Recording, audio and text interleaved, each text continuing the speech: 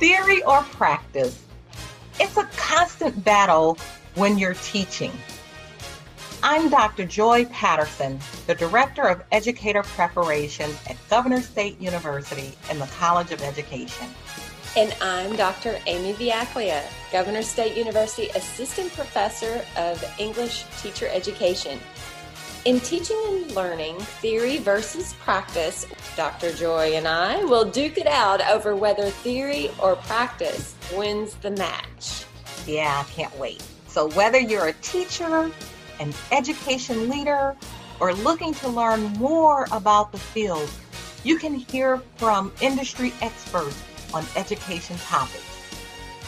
We invite you to be the judge as we box it out. Stick around to find out who wins this week's match. Hello, Dr. Joy. Hello, Dr. Amy. How are you? I'm doing well, and I love our conversations, especially when we can bring classroom teachers, researchers, and policy changers to the conversation. And you know what's even better is when they are all three. So allow me to introduce Mr. Rand Miller, who is a diversity and ed staff writer and published author and high school social science teacher. He has contributed to scholarly journals, textbooks, and many different platforms on the topics of race in higher education, urban schools, sports, and the African American diaspora, and professional development for educational professionals. In addition to those things, he serves as a program director for a local school district, a professional development facilitator, and a public speaker. Mr. Miller is also the founder of the Urban Education Mixtape, supporting urban educators and parents of students in urban schools. He is also the author of an upcoming book, which we're going to find out a little bit more about today, Resistance Stories from Black History for Kids, with an anticipated release of January 2023. Welcome to our podcast. Thank you so much for having me. It's a pleasure to join you both. Good afternoon, and thank you for joining us after a long day at work. And it's Monday, so happy to see you. I think people are going to know why you're a professional speaker after this interview. I'm excited. Unlike me, I want to talk about your education journey. So unlike me, I would consider myself an at-risk kid growing up. So unlike me, the remarkable you, I want you to tell us about your education journey. I mean, because you weren't the stereotypical inner city kid, who persevered through tough times. It's because you put in the good hard work that catapult you to where you are now. Can you talk more about your education journey? Sure. So I started, I'd say not different, but I'm an only child. So my parents were able to allocate resources in various ways. I was put in Catholic school. I'm a parochial school kid. I went to Catholic school from pre-K to grade 12. But the interesting thing is that my background in Catholic school, I went to school in Camden, New Jersey. If anyone knows anything about Camden, New Jersey, it's probably one of the more impoverished areas in the country. And also for a number of years, it was known as the most dangerous city in the country, according to its population. So I went to Catholic school there from pre-K to 8, and then I went to a Catholic high school in the suburbs area named Cherry Hill. And from there, I went to Rutgers University in Camden and got my undergraduate degree, went back, got a master's degree, and then went back and got another master's. So I think that for me, I was always stressed the importance of getting an education. I think that for many people like me, however, the journey was trying to figure out what it was that I would do. You heard about college being important. And even in my current role, working in schools, students understand that getting a college degree is important, but they don't necessarily see college as a means to an end. They see college as the end, because a lot of times in urban schools, we're like college, college, college. And so kids are brought up thinking that. And for me, it was similar. I know I needed to go, but I didn't know what I wanted to do. And it took some time to figure that out. However, my time in Catholic school, my time in college gave me a real understanding for having a passion for working with people, understanding the context of young people struggling and dealing with challenges in urban areas, and sort of what that meant with respect to their trajectory and how history plays a role in that. And so with that, I was really destined to land in a spot where I'm an educator, because it gives me an opportunity to tackle all of those various aspects of, what our young people are dealing with. And I'm not pigeonholed. I can do it in the classroom. I can do it with professional development. I can write. And so I was prepared to be where I am from my journey in education.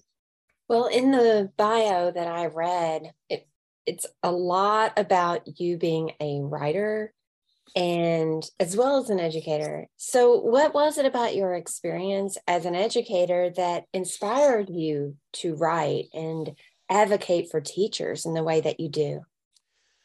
So I think that it took an opportunity for me to really be in the classroom and experience what teachers go through, for me to really understand. And of course, understanding what young people have gone through being a student, and then looking from the opposite lens, working with students.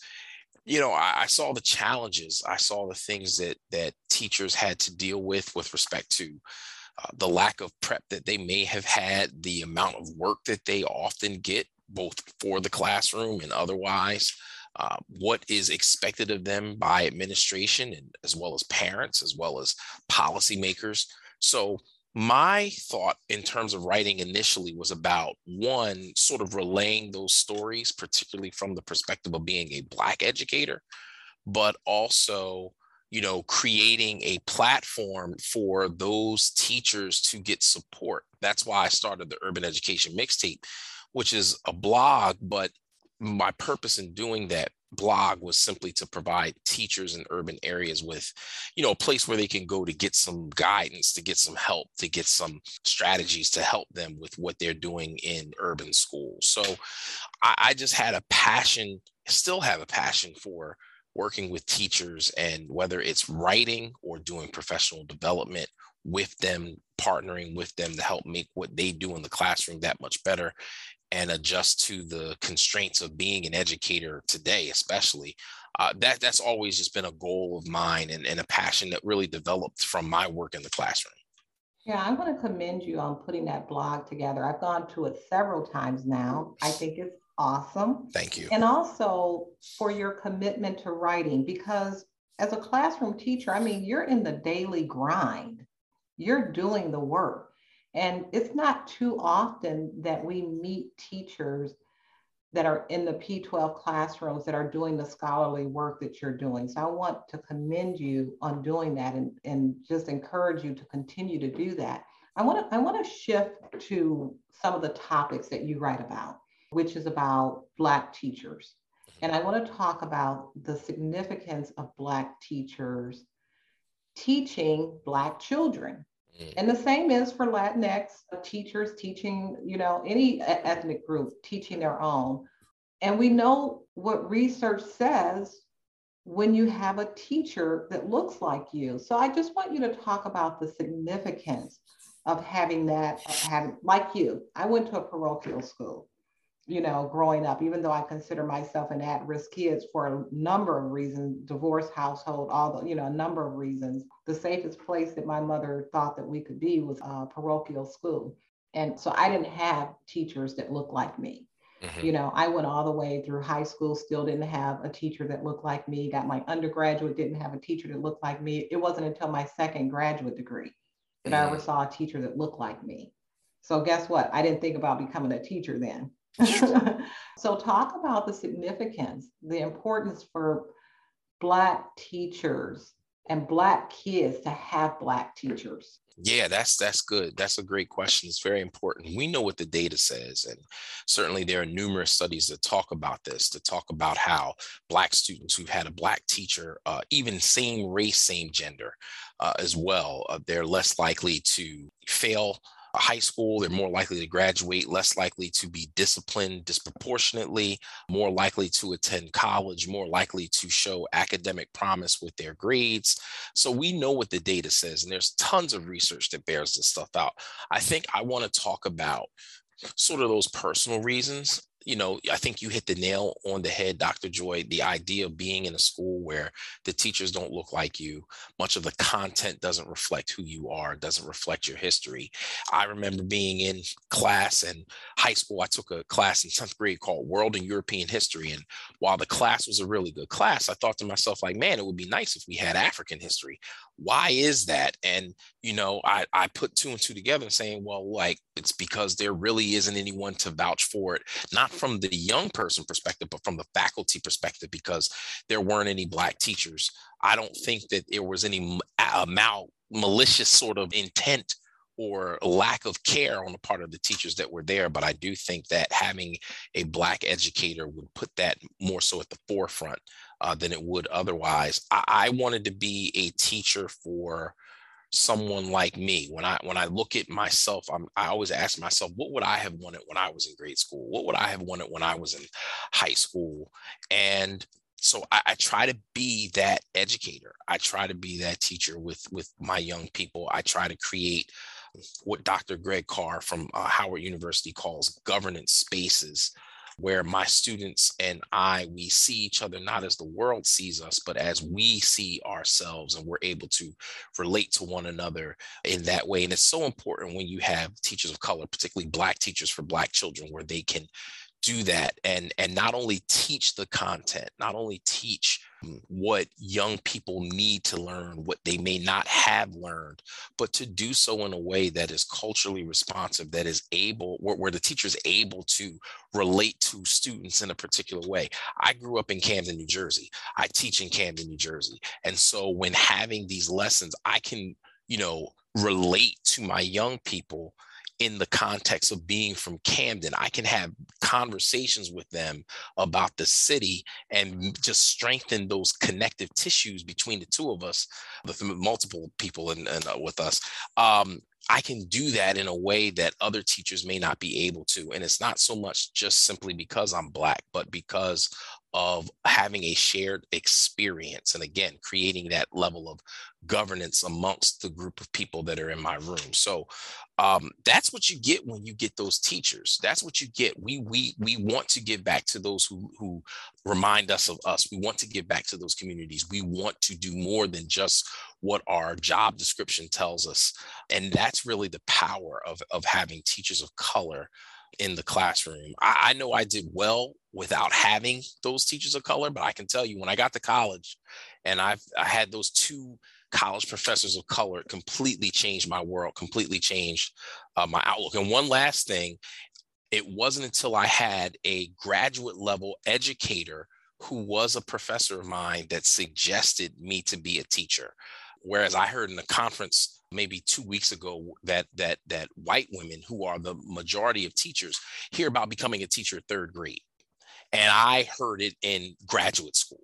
So, I think that plays a role too in how we don't have as many Black teachers or other teachers of color in the classroom. I want to segue into the research piece.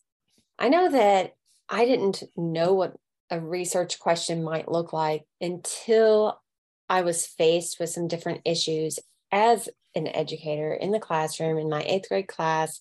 What about the students' literacy skills? Where are we getting the professional development to help our students? And so that propelled me into the research. Talk about your entrance into research. What propelled you to ask big questions? And maybe we can talk about what some of those big questions are right now. So, yeah, I think I was in grad school and I was taking some PhD level courses. And I was taking a course where I think we were using Stata which is a statistical program, and we were just trying to figure out research questions. And I know I wanted to look at education, and for whatever reason, it didn't really click like I would have wanted it to in that class. But the learning clicks after class, which I guess is a good thing too. I wasn't taking any classes at one particular point, and I just started playing around with some data. And in New Jersey, we have the state data at our fingertips, and there's some federal data from the Civil Rights Data Collection. And I was pretty heavy in, thinking about questions involving school discipline and disproportionate discipline. And this was around the time where President Obama had, stopped some of that disproportionate discipline through policy that he was trying to push throughout the Department of Education, throughout the schools in the nation. And so I was really interested in the impact of Black teachers. I'm sorry, I got the intercom going on. I was really interested in the impact Black teachers had on Black students with respect to disproportionate discipline. So my first foray in really getting some hard data published, I published an article in, I guess it was beginning of 2017, and we looked at disproportionate discipline with Black teachers and Black students in schools in New Jersey, controlling for a myriad of factors. And we saw that where there were more Black teachers in the school district, and I think we had a sample of roughly, I'd say 500 to 600 schools in the state school districts, where we found that where there were more Black teachers, Black students were less likely to be suspended. They were less likely to be suspended out of school, less likely to be suspended in school with Black teachers. I did the same sort of analysis, and that study was a regression analysis with looking at Black teachers, Black male teachers and Black female teachers. And there were some similarities, a little bit of some differences according to the variables. But overall, we found that Black students with Black teachers are less likely to be suspended in the state of New Jersey. So that was really like my first, wow, this is huge. And I was able to go to a professor of mine that I was close with, and he encouraged me and helped me find the right journal to get that published in. But that really sort of took off my desire to really do research, even as an educator, just to explore these issues and hopefully use the research to encourage educators that I work with, and also to use in professional development, just to prove the point of the power of Black teachers. I want to talk about some research that's not so good, that's been bothering me for a long time. And I get pretty emotional about it all the time when I talk about the research of African-American teachers leaving the profession faster than any other group. Mm-hmm. We know that research tells us about 75% of students go to schools where they are the majority. So then that tells me that most African-American teachers are probably at predominantly Black schools. That's where where you're going to find the majority of African-American teachers. But they are leaving the profession. So we just talked about, on one hand, the value of having a teacher that looks like you, the impact that it has, not just in student learning, but in social skills as well. So the impact is huge, and yet they are leaving within their first 5 years of the profession.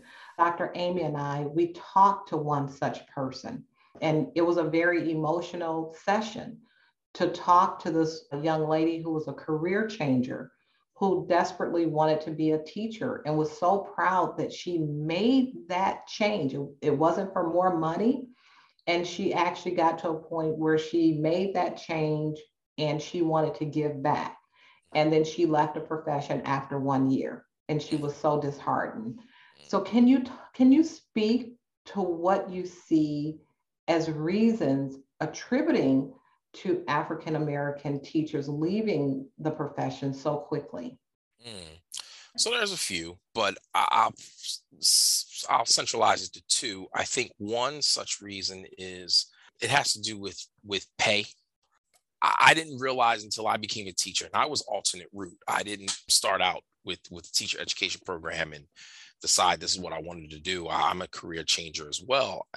And I didn't realize until I got into the profession that it's expensive to become a teacher between paying for your praxis, paying for your license, paying for the mentoring that you have to pay for, all these sort of things. You may not have the income in the moment to pay for that kind of stuff. So you may have to borrow here, do this, do that, on top of the pay, where you may not be getting what you would have liked to get according to sort of the constraints of being in society, right? Housing is expensive, whether you're buying a house or renting. You may have to live at home, other bills and things of that nature. And so, the unfortunate thing is that you have some folks that struggle with that. And in order to get more Black teachers to stay, you want to increase salaries too. I think the other thing is going back to that idea of how to become a teacher, going alternate route. We make it difficult for teachers to be, people to become teachers. And I'm thinking about all the wonderful African-American scholars and scientists and all these things that went to college and HBCUs that are, just intellectual heavyweights in their field, but they don't have the requisite certifications to come and teach in a classroom, and we don't make it easy for them to do. So I think that's another part. One of the bigger reasons has to do with the idea of the invisible tax. And that term was used by former Secretary of Education John King when under the Obama administration. That's basically the tax that schools put on Black educators, whether it is looking at that Black educator, particularly Black male educators, as the disciplinarian, the chief disciplinarian, the de facto disciplinarian of the school, where that's what they're quote unquote good for. You send the problem kids to those teachers. Also, that teacher is looked at as the quote unquote translator, right? They answer all things Black people to those white educators, right? So there's that part too. And then there's also the idea of not looking at those teachers as content experts, that their content knowledge is not what is important, or at least not what they're looked to, right? And you have a lot of teachers that just want to teach like everybody else. And then lastly, the idea of, those teachers having to teach Black children how to code switch, how to act in certain areas, or, we're in school, so you need to act this way. Like, it's our responsibility to do that. So I think that plays a huge role as well for why, those teachers leave. Yeah, and I would agree with you. Dr. Amy and I, we had the opportunity to go to a Bill and Melinda Gates conference. And there was a session on Black male teachers. And that's exactly what they said. My husband retired after 42 years of teaching. And he was one of 4 African-American teachers in the entire school. And he was an art teacher. They had 3 art teachers, and it was divided based on what the other 2 teachers didn't want. Who they didn't want. And so he was always willing to take the students that were less likely to succeed, or those that were a little bit more rambunctious, and, to help them become successful. And so you're correct. And that's how people viewed him, in the workshops, depending on the type of workshop. If we're having a diversity and equity workshop, certain things are said, the heads turn. And so, they expect him to say something, and you automatically become the spokesperson. It's a lot of weight. Yes, it is. It is a lot of weight. And I totally agree with you about pay, because in education, we want those that can. And when you're in a category like yourself of those who can, then there's lots of things that you can do. There's lots of things that you can do that earn more than a teacher's salary. Sure. It's really a matter of you wanting to do this and you making a commitment to do this for other reasons, but you also have to be able to afford to do it. And that's the truth. You have to have the means, whether, you have other supplemental income, or you have roommate, or you have a spouse, or whatever. You have to not only want to do it and be very committed, but you do have to financially be able to do it.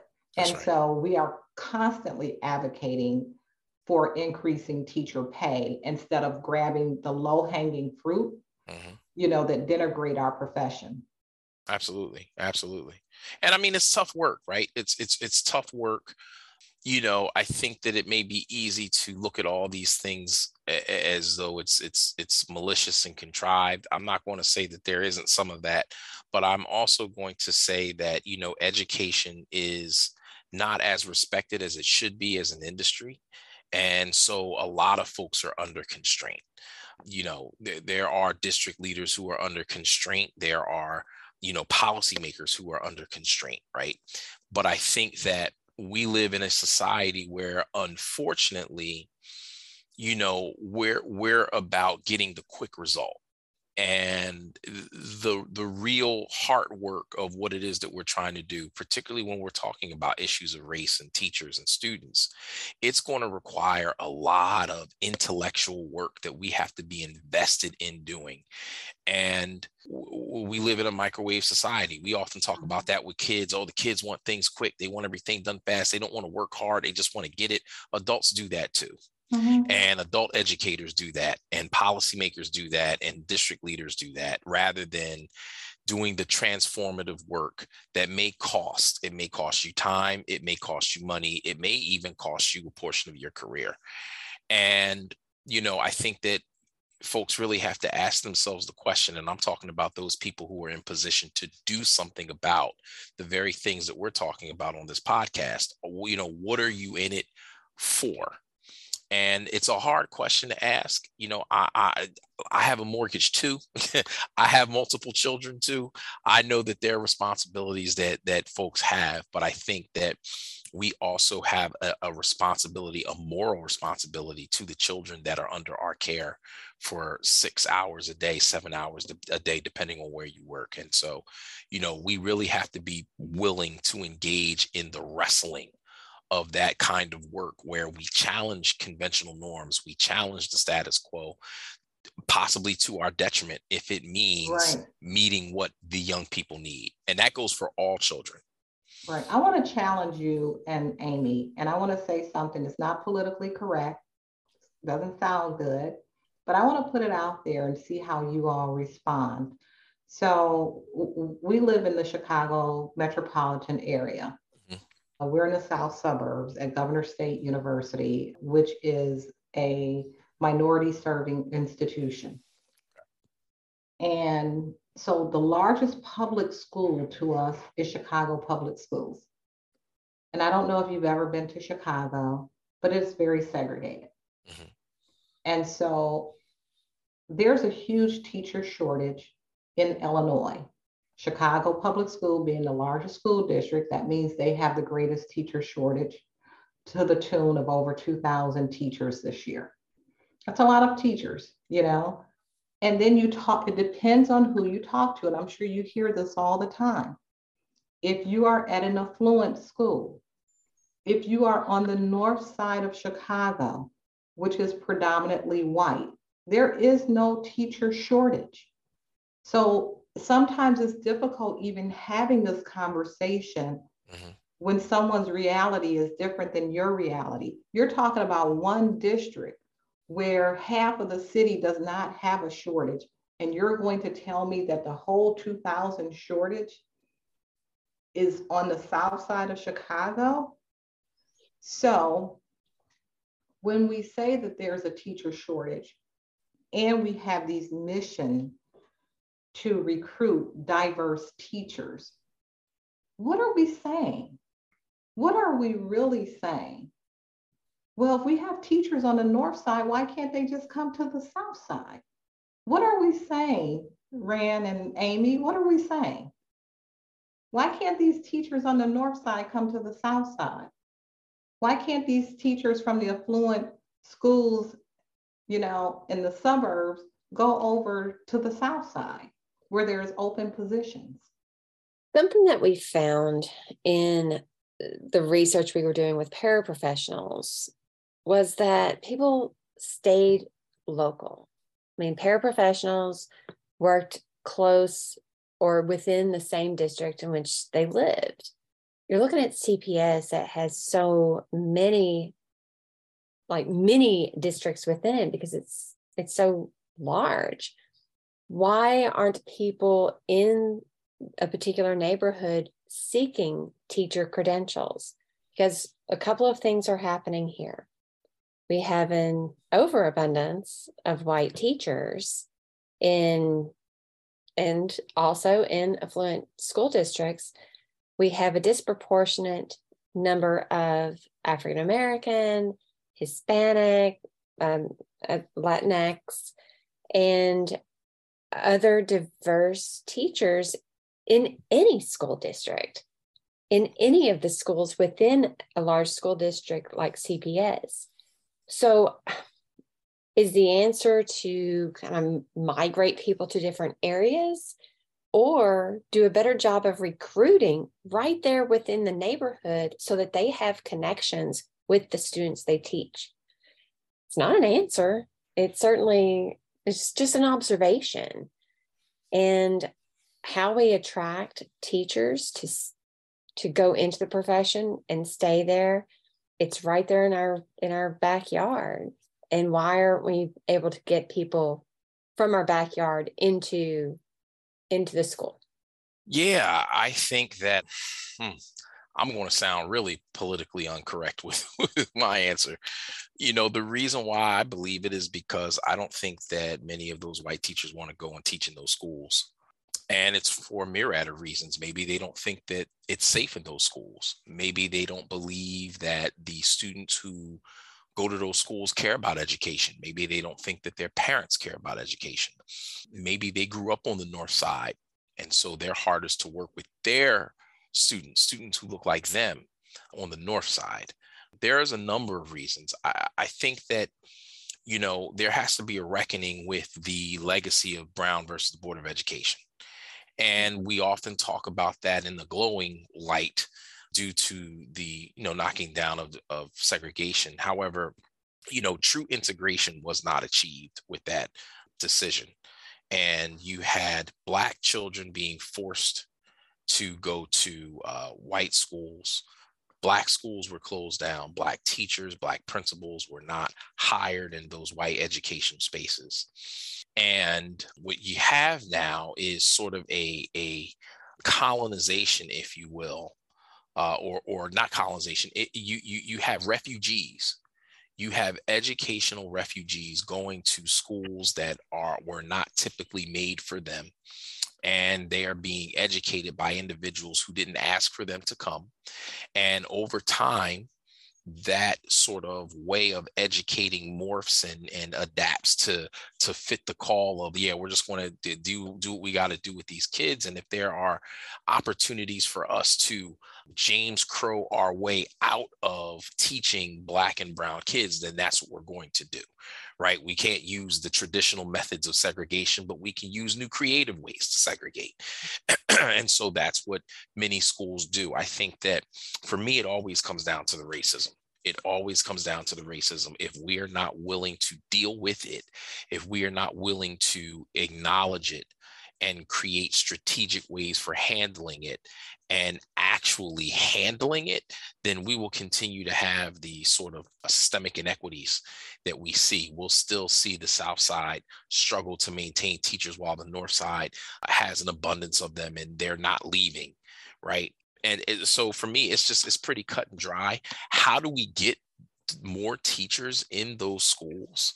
I think that if there was a real effort, well, I won't say effort, I'll say a willingness combined with an effort. If there was a willingness to teach Black and brown children, if there was a real desire to do that, they could fill those schools. No question, no doubt. No question, no doubt. If there was the political will of this country to ensure that everyone had adequate health care, to make sure that all young people got an education prior to reaching kindergarten, the political will to ensure that our schools wouldn't be shot up. If there was the political will to do that, this country could do that, because there's the political will to do a lot of other things, like make sure that other nations have enough weapons to fight wars against people that we don't philosophically agree with. There's the political will to make sure that we have, so much money allocated in the defense budget.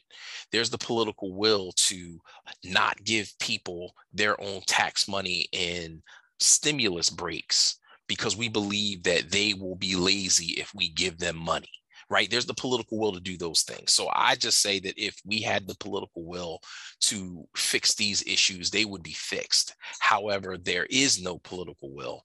Part of that is because of what we're seeing nationally with gerrymandering, what we're seeing with these voter ID laws, what we're seeing with these policies that are preventing the teaching of true history, Black history in schools.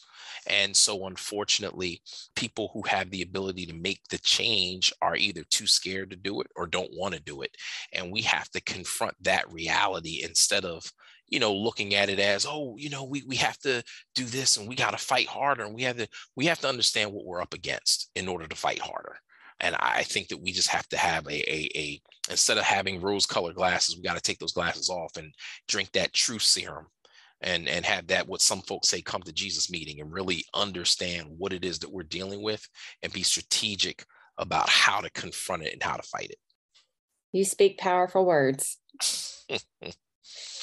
In your information I read, it was important for students to know truth, to both navigate society and be empowered to change the injustice they saw and even experienced. How has being a researcher and a policy influencer affected your work as a classroom teacher? Man, well, I would probably say that being a teacher sort of influenced that more than the other way around. I think that being in the classroom really influenced my desire to do the kind of research that I do and get engaged in the numbers, if you will, and influence my writing and advocacy. The things that have really influenced my teaching, I would probably say, and my kids would hate it if I said it, but it's just the truth. Reading. Just reading. I think over the last 10 years, I've read more than I've ever read in my entire life. And it's just because I think the nature of being an educator, you're always learning, you're always wanting to improve as an educator. And, just reading books on being a better educator sort of led me to reading books on history and where we are as a nation and where we come from as a nation. And so, through that has really helped me in the classroom. I'm certainly a better teacher than I was 10 years ago. That's for sure. And I thought I was good then, but I know that I'm much better than where I was at that point. There's just a level of, I guess, righteous fire. There's certainly a level of experience and age that it comes along with what I'm doing right now. And, I'm not as angry as I used to be. When you're young, you're angry. You see stuff going on and you're just mad and all those things. But as I've gotten older and had children and married and all those sort of things, I look at things sort of the same, but differently. I'm a lot more measured, but I've come to recognize the politics of being an educator, and that the greatest thing that I can do above anything else is teach my students what it is that folks around the country don't want them to know, and teach them truth and teach them about the America that is and how it got to be that, so that way they're prepared for the world that awaits them. And if I can help facilitate young people to be able to take those fights to the next level, that's more than I could have ever done on my own, arguing and going back and forth. So I would say that my teaching influences my activism and writing. I would say that sort of my, experiences and thoughts and, wrestlings and, going back and forth in my own mind has sort of influenced my teaching, in addition to what I said earlier, just being the educator that I wish I had for myself. Yeah, you are certainly building the next generation. And I think that that's what we have a responsibility to do as teachers. And so when you talk about the will of the people and why things are the way that they are, I mean, you're being very, very smart about it and very strategic about it, that you're going to build that next generation to help make those decisions. So there's a lot of power in that.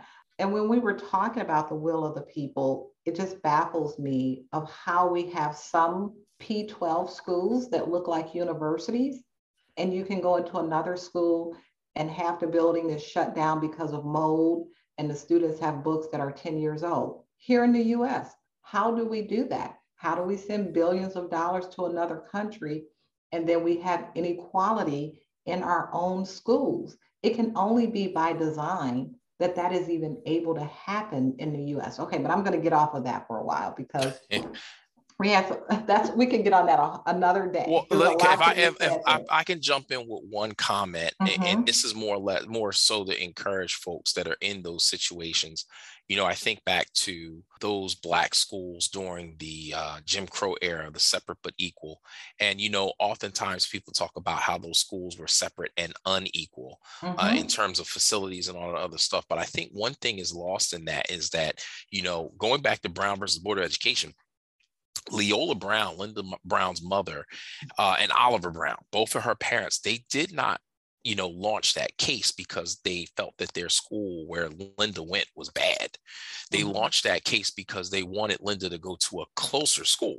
That's all. And the mom shared on a podcast with Malcolm Gladwell that she had no problem with the school. The school was wonderful. And so, even though there are challenges, there's some great work happening in schools that are, less than desirable in terms of resources and things of that nature.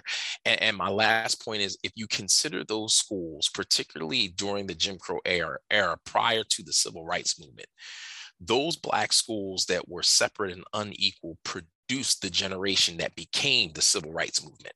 And so I say that to say that even though there are challenges, there's so much that can happen and so much good stuff that is happening, which is why it's important for particularly teachers of color to want to go back into those schools. And they do go back into those schools because even with, lacking some resources, there's so much that can be done and so much that is being done.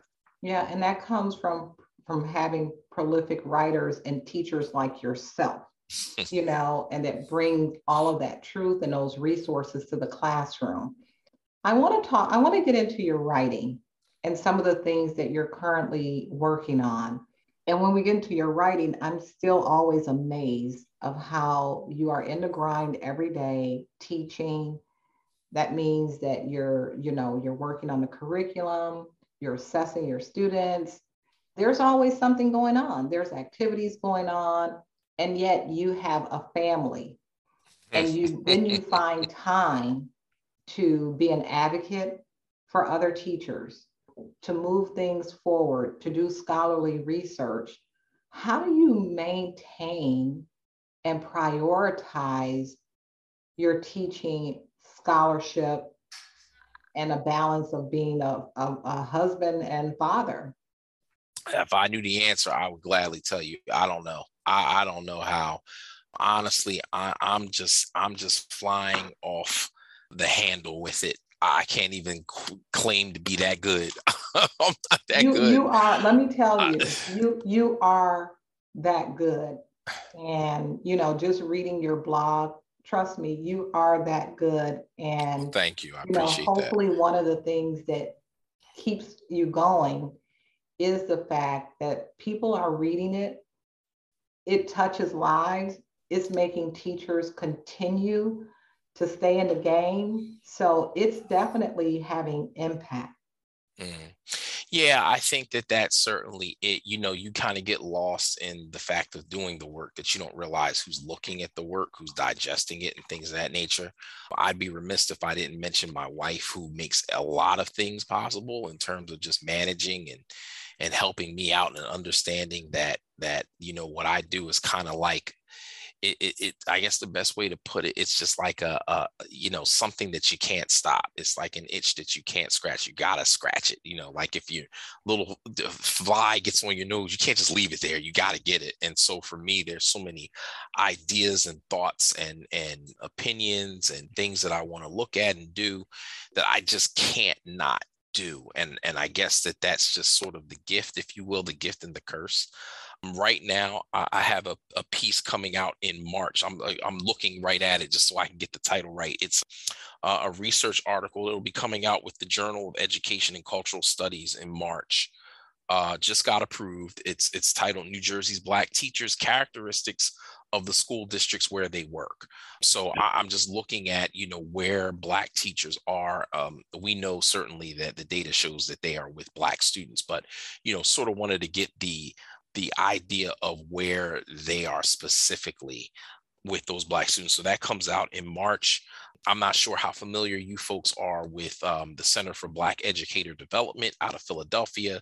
Sharif El-Mekki, who is the executive director. I work with them, for them, writing for their blog as well. So I generally have monthly features coming out there, and of course, diversity and ed, working with them, and then doing some other things. I'm working on an article with Edutopia coming out on how to make your social studies classes a little bit more rigorous. I just got an article published with Progressive Magazine looking at, the problem with originalism as like a philosophy with the Supreme Court, really focusing on the affirmative action case that's going to be litigated and decided soon.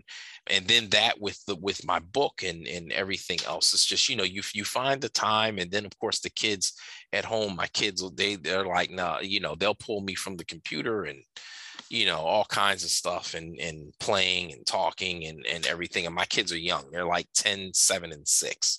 So, that work isn't going to be going on too much. So there's some late nights at work. there's some late nights at work, and sort of using my time judiciously. Like as soon as I leave here, I'm going to do basketball practice with my son, take him to that. So yeah, you just find the time where you have it. You find it where you have it, and you make it work. Wow. Well, what you've referenced here, we will link in our show notes. I'm excited about that. One last question. You mentioned a book, and Yes. we included that in the introduction. Could you tell us just a little sneak preview about your upcoming book? And we can include some information in our show notes for that, so we can get people directed to where they can get that in January. Sure. So the book is called Resistance Stories from Black History for Kids. It is a children's book, but it's probably a high level children's book where I have a lot of notes and sourcing and all kinds of stuff. And so, kids, it's not just traditional kids book with a bunch of things in it. It's built in a sort of a scholarly tradition. And it's a book that I've always wanted to write. I've dreamed of writing textbooks. And while this isn't a textbook, it's a book that relays a number of stories of resistance in African-American history. I think that young people are often taught that sort of Black people were complicit in their oppression, that there was never any fight back, and the rights that we achieved were somehow bestowed upon us by the benevolence of white people, good-natured white people. And while there is some level of, storytelling that can be done in that way, there's also a rich tradition of resistance in the African-American community. And resistance isn't just in the form of revolts, but there were a number of revolts. I talk about that in the text, talking about how there are on record 250 revolts from the start of this nation in 1776 all the way into the Civil War, and the Civil War really being a great revolt. There were a number of different instances where I talk about how enslaved African women used a form of contraception to prevent having children, for them to be enslaved in the antebellum South.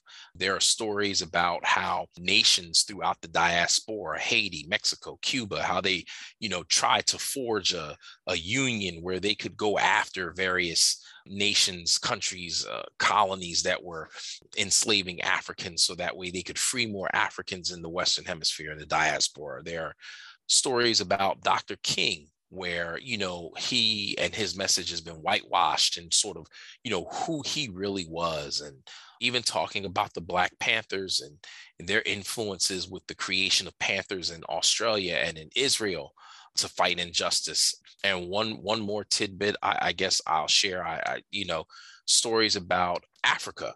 And just starting there, the book begins with Africa. We often think about Black history starting in the start of this country, or even 1619, and no shot at all to Nicole Hannah-Jones and all of the wonderful writers of the 1619 Project. But I wanted to start where our history is, and that's in Africa. It's in the continent. And so we start there with talking about a number of different issues. So, I'm excited about the book. I'm happy about the book. It's a book I've, like I said, always wanted to write, and I hope to get it in the hands in as many kids that I possibly can, as well as parents. It's a book that parents can read. They can read it to their kids. So I'm just hoping that it catches on. I know it's going to piss some folk off. I know that's okay. That's a powerful children book. When you look at the title, you're like, children. That sounds like a book that I should be reading, but I can imagine the impact as a child reading something like that. Thank you for doing that. Thank you for that contribution. No, it was a pleasure and privilege to do so. And maybe by the time this is published, we will have that link to the book. Oh, absolutely. Well, it's available for pre-sale. I have to send you all the link. It is available. It's available on Amazon, Barnes & Noble, a couple of other distributors. But yeah, I can send you that. Absolutely. That is wonderful. Thank you so much for joining us. We're going to let you get out of here so that you can go do basketball. Go be a dad. Thank you so much. It has been a great pleasure. Likewise. Thank you so much, ladies. I appreciate it. Fantastic. Thank you for listening to Teaching and Learning, Theory versus Practice with Dr. Amy Viaglia and Dr. Joy Patterson. We hope that you have been inspired by this conversation and will join us again as we talk about trends in education and perspectives on teaching. We welcome your comments and feedback. What conversations are you interested in hearing? We'll leave it up to you, our listeners. Did theory or practice win the match? I think it was theory probably this time. Practice. Until next time, we're Dr. Amy and Dr. Joy.